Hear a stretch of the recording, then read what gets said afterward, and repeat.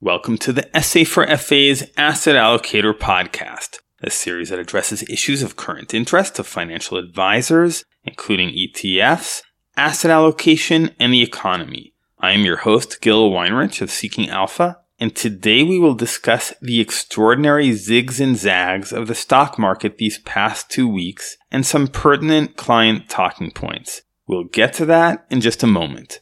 But first, this message.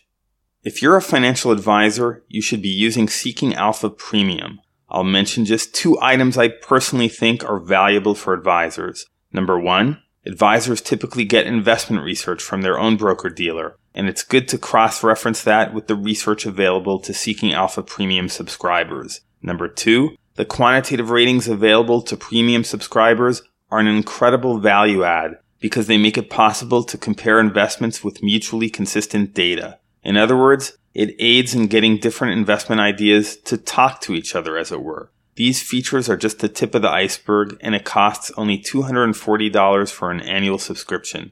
Click on Upgrade on the top right of your Seeking Alpha homepage to see a full list of benefits and options.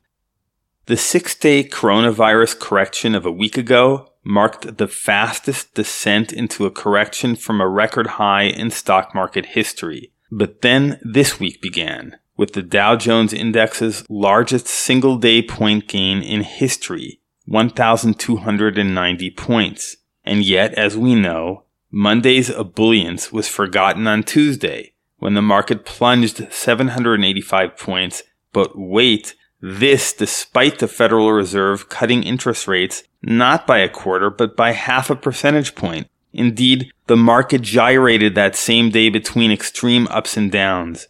By Wednesday, investors were no longer in doubt. The Dow surged to near record territory by nearly 1,200 points. At Thursday's open, stocks were again in free fall. This is not normal market volatility. We've seen daily extreme moves for 2 weeks now.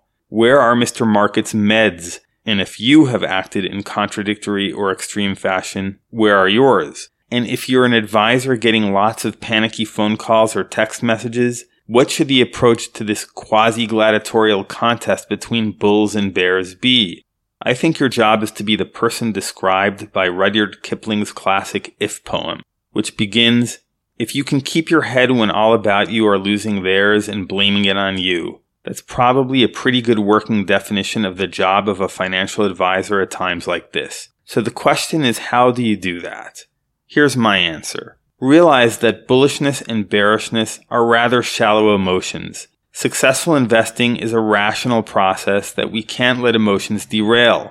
What the extreme daily shifts in market sentiment show is that the market outlook du jour is a transient one, but client goals are not. On each of the past days of market zigzagging, your client's goals most likely remained constant. So you've got to keep your head when all about you are losing theirs. What makes it difficult to do so is the vastly different interpretations of reality that supposed market experts offer. When someone tells you you're only going to lose by staying in the market for the following 101 reasons, it's natural to worry that he may be right.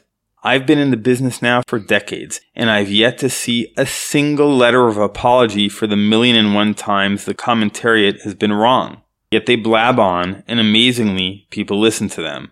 I'm not recommending one course over another with regards to the current market. It just comes down to applying certain principles to the client's personal goals. If the money isn't needed for 15 years, say, the client can stay invested. If the money is needed for a retirement set to begin in 2 years, then the client should already have several years' worth of living expenses in reserve to avoid the risk of forced withdrawals during a market downturn. So why do people allow the news or commentators to influence them to extremes?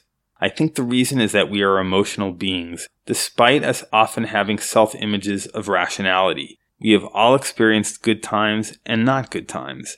We know how good or how bad these can be, and so we are ready to react through the filter of these experiences in hopes of profit or in fear of pain, as the case may be. Therefore, we must be wary of emotion, and in particular to try and protect ourselves and our assets from allowing them influence on important decisions like our finances.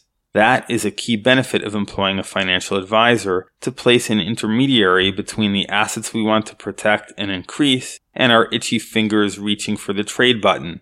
3 major stock market indexes reached double-digit percentage declines in just 6 trading sessions, obliterating about $4 trillion in the US and several $trillion outside of the US. But your clients, it is to be hoped, lost not a penny if you kept your head while others were losing theirs, simply by not selling. It is not unreasonable to expect a lot more volatility this year, be it for public health or political electoral reasons. But the reward for embracing volatility is higher returns. This, too, Kipling expressed in his poem.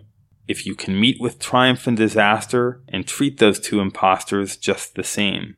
It is this clarity about the rewards of taking limited risks that makes it possible for advisors to be effective in their jobs. Your clients cannot lose if they continue beating a path toward the realization of their goals, and periods such as the past 2 weeks tend to accelerate such progress.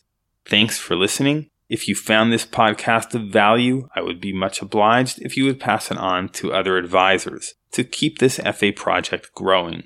Also, feel free to contact me at gil@seekingalpha.com with any feedback. This is Seeking Alpha's Gil Weinrich.